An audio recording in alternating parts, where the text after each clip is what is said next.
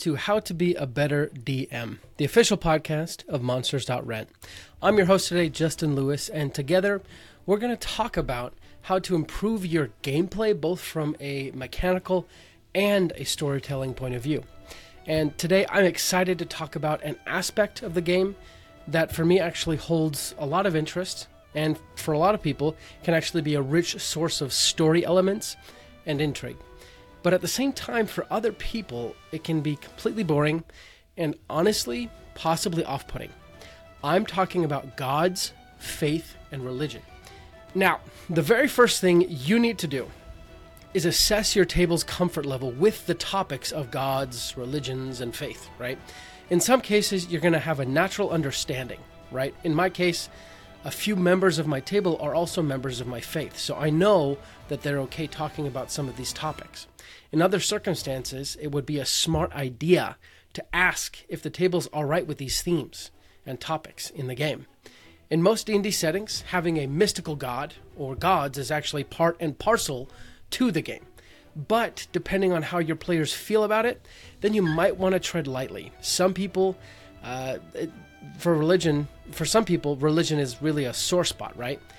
So some games might be focused on the path of divinity, but others might have gods that are just not even there. So no matter what you do, you want to avoid, first of all, these two mistakes. First, avoid pushing religion. I'm saying this as a religious person. You do not want to turn your D&D sessions into sermons. I know you're probably thinking that would kind of be funny, and it actually might be, but honestly, you don't want to force your players into role-playing something that they don't want to role-play.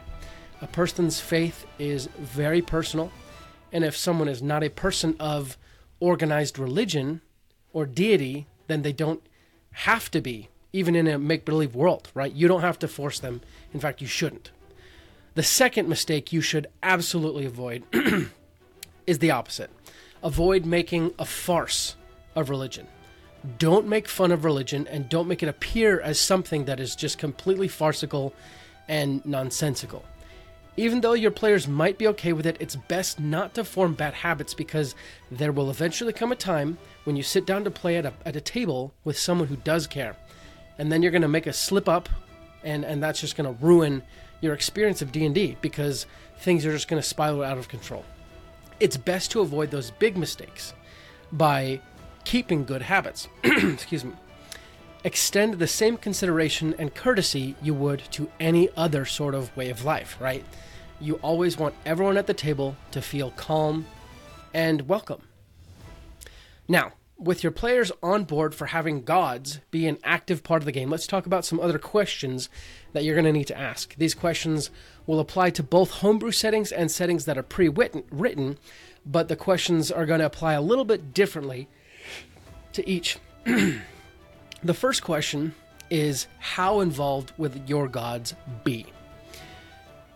This is important because if they won't even matter, then you probably don't need anything else in this episode, right? I'd still recommend listening to the end because you never know when a player might ask you a question or make a choice that might start a chain reaction to make the gods more involved in your setting. So keep listening. In different settings, gods behave differently.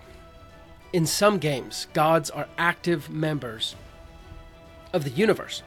They grant divine boons here and there. They show up here and there. They perform miracles. In other settings, gods are basically hidden. They're not even there, deciding not to intervene with their followers' lives, right?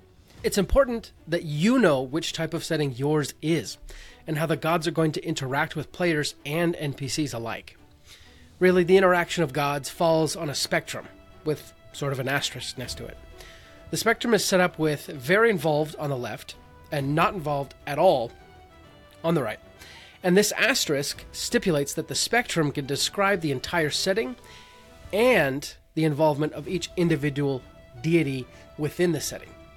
For example, an entire pantheon could be relatively involved with maybe one or two gods being basically inactive.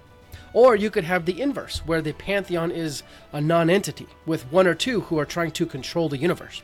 And actually thinking about that, both instances would make for a very fun campaign setting. Now let's talk about interactions with players. Unless you have players who are clerics or paladins, you don't necessarily need to have the gods interact with your players, or God, if you only have one. In fact, you could actually make the case for why your god doesn't interact with a devoted cleric or paladin to make a story even more interesting. There are many different ways to set up how your gods interact with your players to make the story better. But you need to think of that before you begin. And if you do have gods who interact with players, you need to know how involved the gods will be with those players. Will any particular god in question have multiple role-playing scenes face-to-face with the player? And if they did, would that be normal for the player or the god? Sorry, not the player, the character or the god?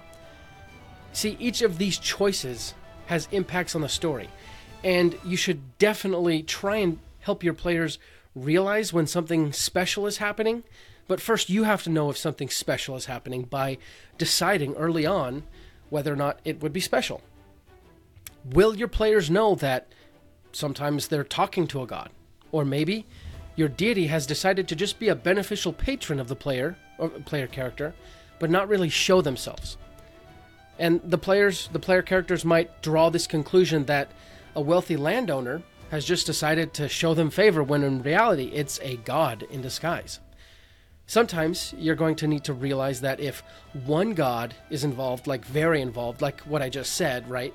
The landowner who's trying to help a party, that might push another deity who is directly at odds with the god in question who's helping the party. It might push this other one into doing the opposite, to getting involved in stopping the party or hampering the party, hindering the party. You might actually end up putting your party in between a turf war of two gods, which would also make a very good campaign. It would make it very epic. I would say that you need to set some pretty simple yet clear guidelines for yourself. Guidelines, remember that word, for yourself on what the party members can expect from a deity. Do they hear whisperings of advice when the player has no idea what to do? Oh, holy Ossus, guide me in this moment of my need. Sure, take a left. Or does God just show up in a brief vision and explain that a certain task needs doing? Carnadrius, I command you to build a bridge over the tiny babbling brook. These are two sort of silly examples, but are these normal for your deity? When you have established these sort of rules for how gods interact with players, that's when it becomes really fun to break the rules occasionally. And you can use that as a plot device because, again, you've stipulated this is not normal, so this is a very special situation you're having, and it's time to really sit in that feeling of specialness. Next question you need to ask is more about the setting than the individual player interactions. Is your pantheon filled with numerous gods, only a handful, or just one? This question naturally morphs into other considerations. For example, if your pantheon is filled with multiple gods, then the likelihood of all the gods having omniscience goes way down. Having 7 beings who all know everything that is happening, yet have cross purposes, sometimes becomes very difficult to handle very fast. You start to wonder, why would God A, who knows everything, but hates God B, not be able to stop God B, who knows everything, right? It becomes very confusing. Or the gods just know everything to the point that nothing really matters that they do because they would just be able to stop each other. So in that instance, would the gods just become more observers in the cosmos than actors? I suppose you could probably figure out a way to make it work, but I haven't, because at that point, they're not really gods. They're more just super powerful beings that kind of sit on the sidelines. You could make a case for a campaign that does that, though. It would be interesting, right? If you have one god, it's much more possible for them to have omniscience. Having them favor certain things, though, becomes much more difficult. Either the god is the god of everything, or for some reason, maybe your god is just very partial to only a few things. Your god is the only god, but they are the god of bicycles. I don't know. And that would just be kind of weird, right? So if you wanted to do that, that would probably make for a very good, silly setting, a joke setting, or it just wouldn't really make sense. So you need to think about these things when you start creating your pantheon. And with this question also comes the question of whether or not the characters and the world at large would know about the god or all the gods. In fact, it could make for a very fascinating campaign if there's a few gods that are very present and obvious to the world, but a quest is revealed where more gods could be discovered. Next, you need to ask whether or not your god is good, neutral, or evil, or if that even matters. You also need to decide whether the gods will actively fight against each other or will they be friendly towards each other. Let's take an example. Let's make up two gods. We have Ordos and Sruptos, the good god of order and the evil god of chaos, respectively. In your setting, will Ordos and Sruptos be battling each other to the death, if possible? Or will they, by the nature of the invincibility of gods, be forced to be cordial and respectful to each other, using mortals as mere game pieces on a game board rather than soldiers in battle? All of these questions add to the narrative and help you know how to bend and twist the story. If you have multiple gods, then it's common to have gods who have all sorts of alignments. If you have only one god, alignment isn't really useful unless it is pivotal to the story. For example, if you only have one god, but that god just so happens to be evil, that could be the genesis for a very interesting campaign setting. I'd imagine the god has some sort of rules that prohibit them from taking certain actions, like destroying the universe, but those rules would allow the characters to still choose to be good if they want. The god would probably be prohibited from hampering free agency. Or the entire cosmos is evil and everything just works within those parameters. But by deciding how your god is, it helps to shape the rest of everything in your setting. And as you can see, how gods act and react shapes as well the story. Now, I just brought up a point that will force us to think about these next two questions. Number one, can gods be killed? And number two, can anyone become a god? In the previous example of Ordos and Sruptos, I explained that they might have to treat each other like game partners because they can't kill each other. In fact, you could have them have to treat each other like game partners because they are so capable that if one tried to beat the other, they would end up killing each other. Either way, the fact remains, they are essentially stuck with each other forever. In your campaign, you need to decide early on if gods can be killed. In fact, that could turn out to be one of the secret quests of one of your players. They want revenge on one of the gods because they let their wife die or something like that. Or basically the story of God of War. That could become, obviously, a very epic story, as it has become a very epic game. You could also take the opposite approach and show that the gods cannot be killed. In the same story, let's say the player who wants revenge, he spends the entire campaign trying to figure out how to kill the god. And yet the god spends the entire campaign trying to gain back the trust of this vengeful player. And you could put in some really epic moments of the god basically showing up and saying, hey, you can't kill me. It's impossible. You could even show in some touching moments where the god explains that he's even tried to kill himself because he's just kind of reached that point, but it didn't work. You see how these minor things can have major effects on the story. If gods can be killed, then you also need to start figuring out what does and what doesn't kill a god.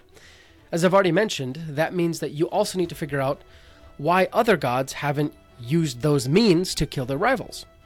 And in most cases, god killing will be a very difficult task. It's going to be near impossible. In fact, in many ancient mythologies, gods were quote-unquote killed, but if their body parts were reunited, the god was essentially brought back to life. In other fantasy settings, like Brandon Sanderson's Cosmere, when a quote-unquote god dies, also spoiler alert, When a god dies, their power essentially either rests on the planet that the god was bound to, or the power seeks out another host, transcending them to godhood. So in your setting, how is it going to be? Can anyone just kill a god? What happens when the god dies?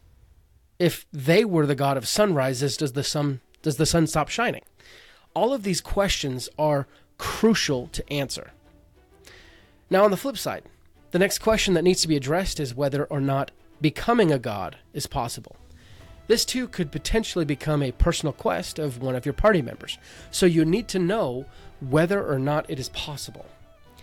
This question can be decided in the moment as well, though, in role-playing, as you're just in the moment.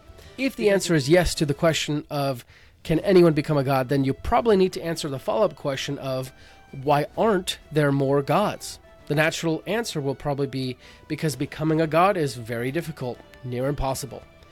A more interesting answer might be that becoming a god is not even actually that desirable, for reasons that are unknown to most people, both answers could be the genesis of two very interesting campaigns.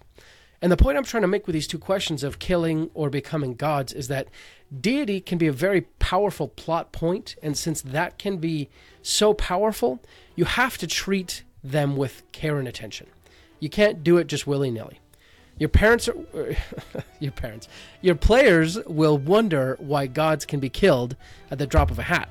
And maybe that would be an interesting story. But you better have a good, well-thought-out reason why. And true, you can probably come up with something in the moment, but it needs to make sense because in most cases, gods have their hands in a lot of pots, so to speak. When setting any scene, it's imperative that you tap into the 5 senses. When it comes to sound, one of the best ways to do that is with music, ambiance, and sound effects. And that's why we've teamed up with Monument Studios. Monument Studios provides easy-to-use soundboards perfect for dungeon mastering in any setting. If you want to see this in action, go to fantasy-plus.com and get 10% off of your first month when you get their Fantasy Plus app by using the code BETTERDM at checkout. Again, that's fantasy-plus.com and BETTERDM at checkout. Use music to amplify your gameplay.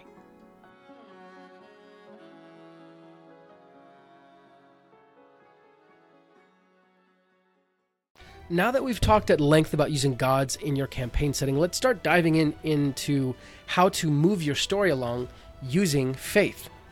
We all know that great stories in D&D start with plot hooks, or rather simple introductory elements that entice players to explore a particular storyline more to eventually find a much larger and much more fulfilling story. A simple example of a plot hook is, while digging through this dungeon, you find a strange bow made out of black wood in the hands of a corpse that dried up decades ago. You pick up the bow and in your mind you hear, "Hello." The player doesn't know practically anything about the bow except that it said hello, which is interesting and curious. That's actually a real example for my current campaign. The bow is cursed and my wife is still mad to this day that I got her to pick up a cursed bow. When it comes to faith, there are limitless plot hooks to use. That's probably the most common way to use faith or religion or God as a plot device. It can help start the story. Another tidbit about plot devices is that they are just plot hooks, except usually you have knowledge that connects past experiences to the plot hook. An example of this would be, while traveling on this long road to do your deity's bidding, you turn a corner and see your god bartering with a local merchant. He does not notice you. You approach him and confront him, only to have him completely vanish.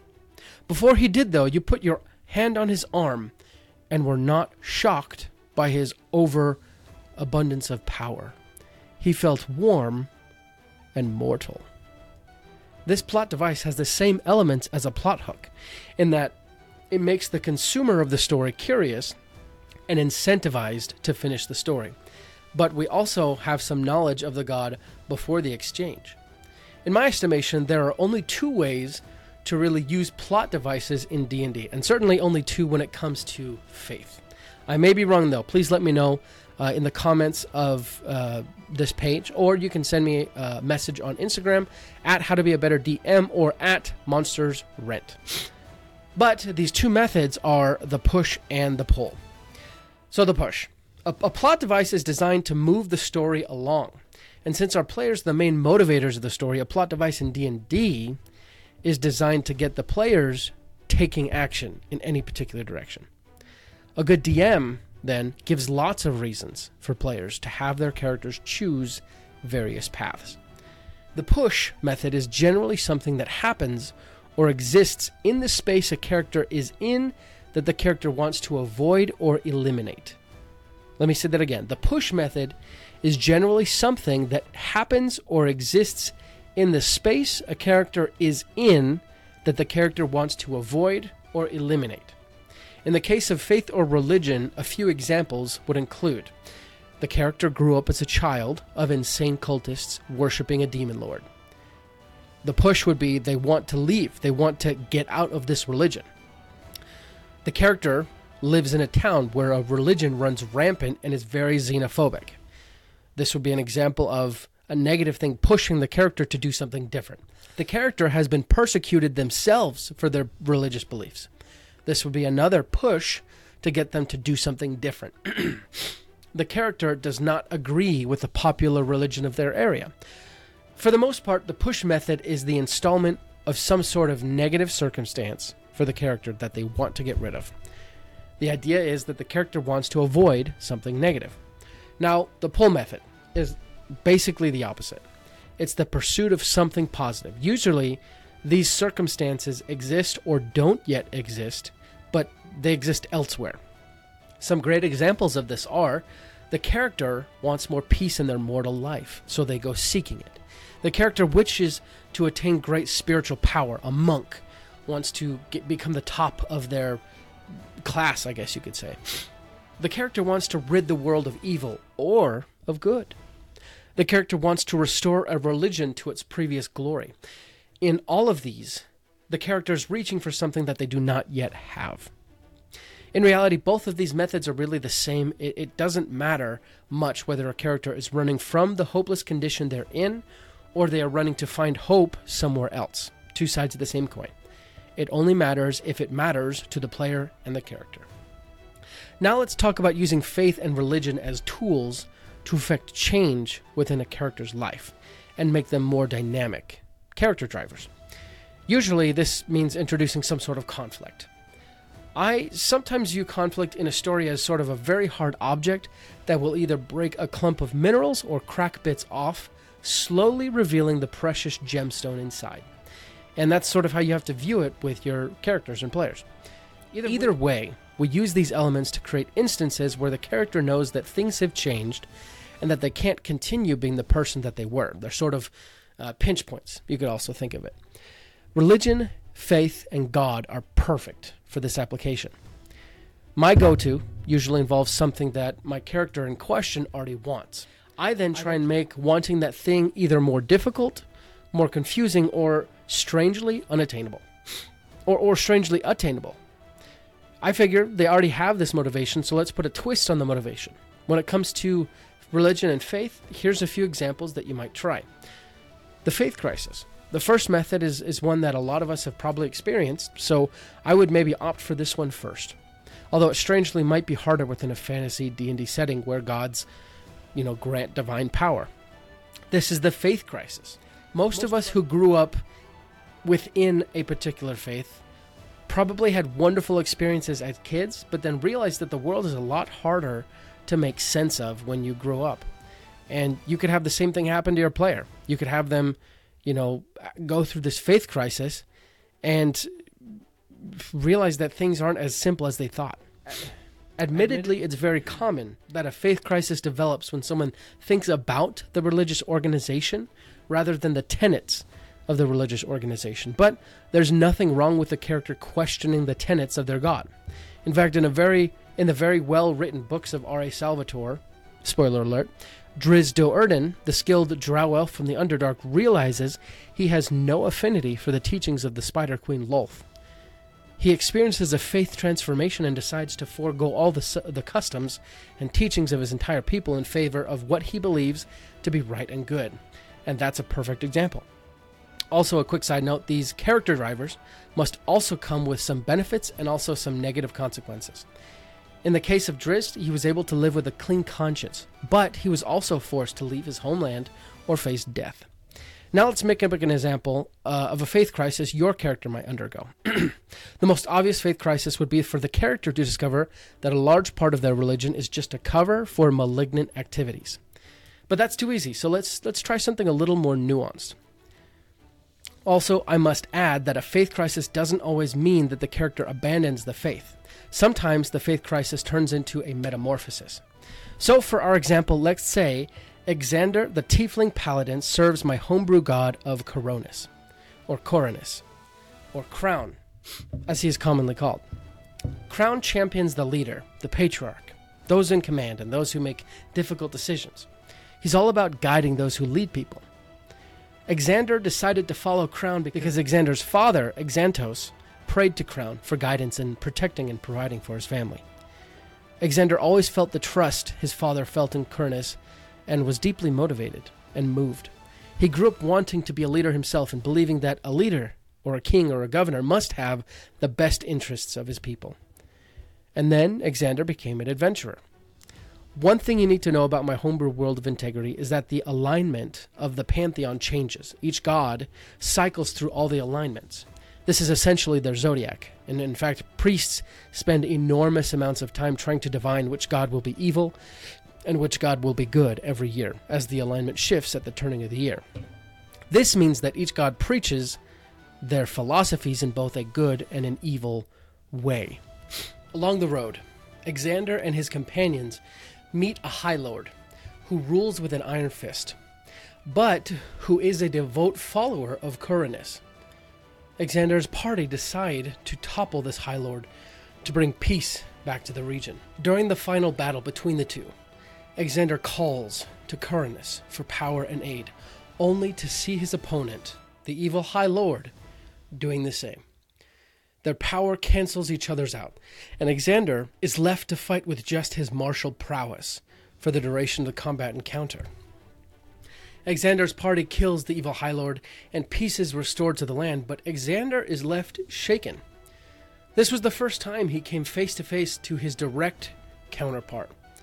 He realizes that the same God he prays to for the power to topple these evil hierarchies is the same God who grants the evil hierarchies Xander fights against power.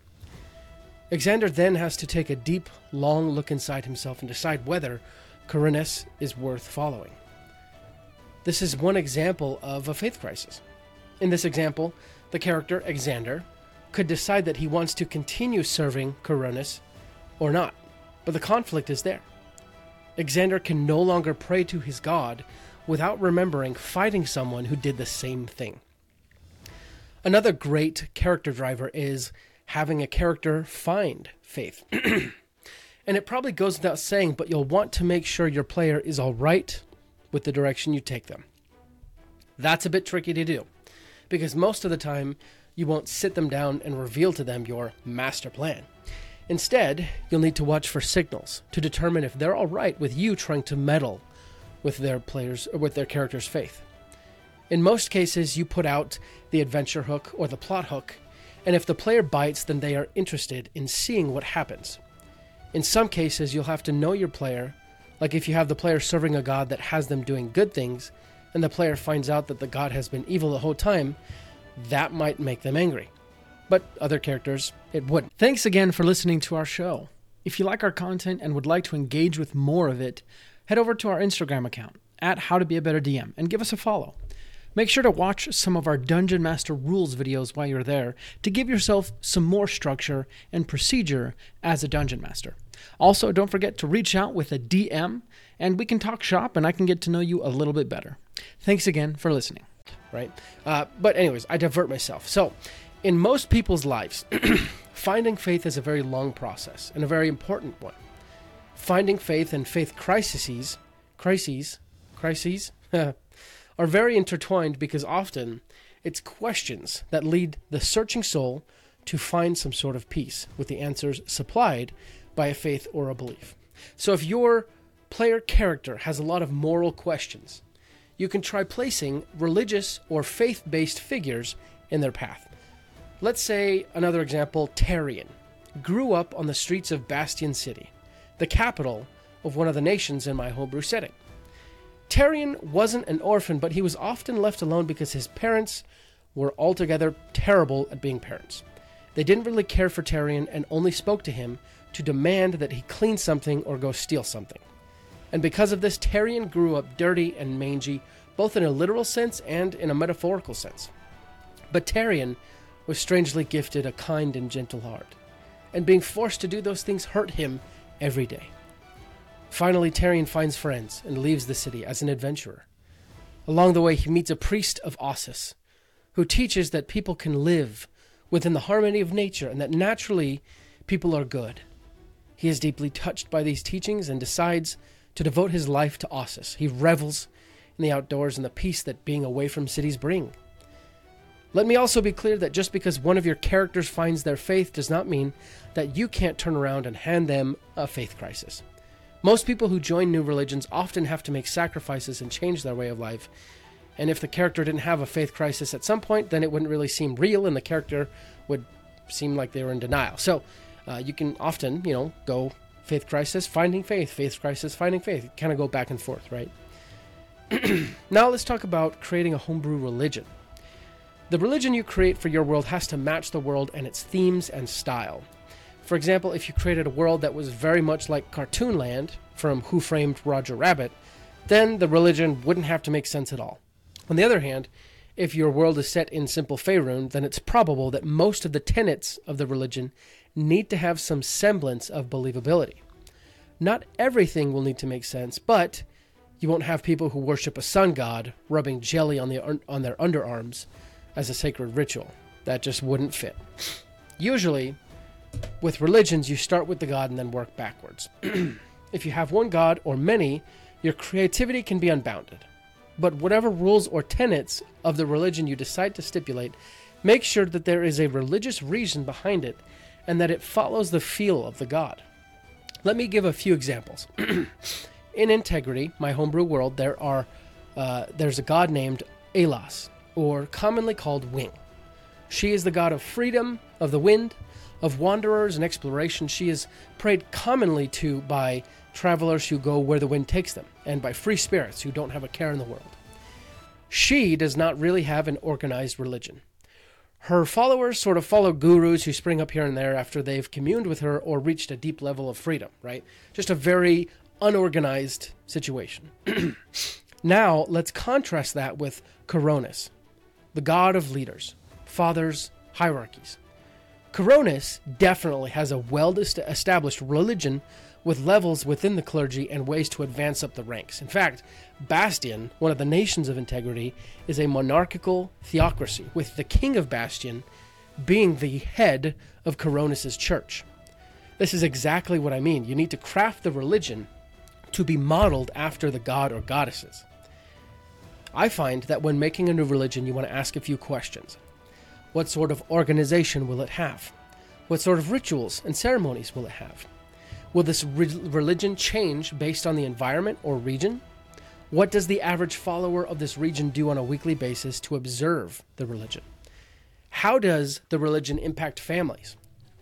How is this religion regarded by local political entities? How does this religion discipline its errant members? How are the teachings of this religion kept or communicated? What are some holy sites of the religion? How involved is the deity of this religion, and do they show up every now and then and prophesy? With all these questions, you can generate the bulk of the religion. But let me be also clear that in most cases, you will never write the entire religion down. And it probably won't even be necessary for your game, because you'll just create as much as you want or can and then let your players, quote unquote, discover the rest. Finally, let's talk about how to coach your players to role-play their faith and piety.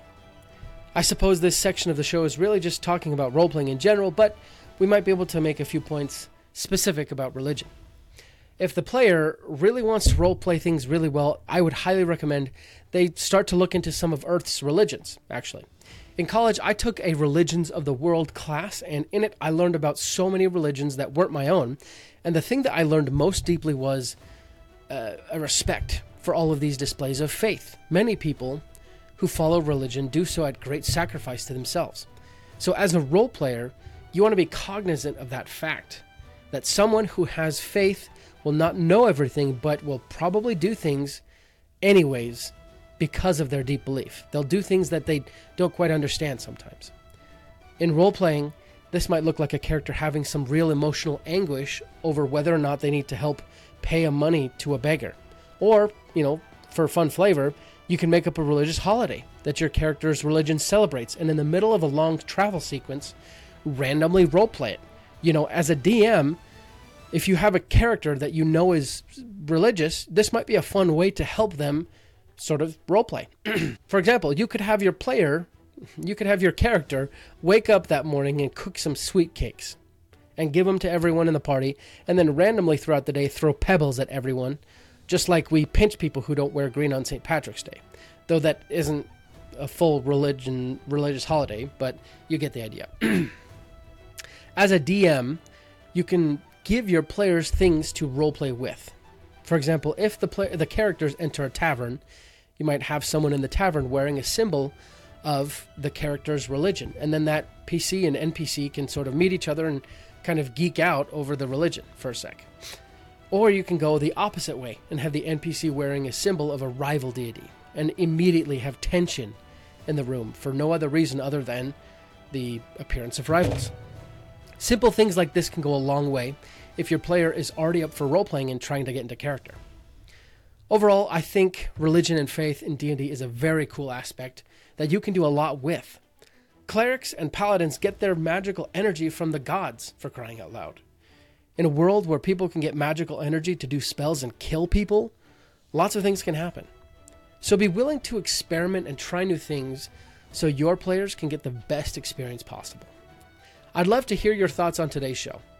Send me a direct message at howtobebetterDM or on Instagram at monsters.rent. We'd love to see if you can help us add to this episode. But thanks for listening to the show today, my friend.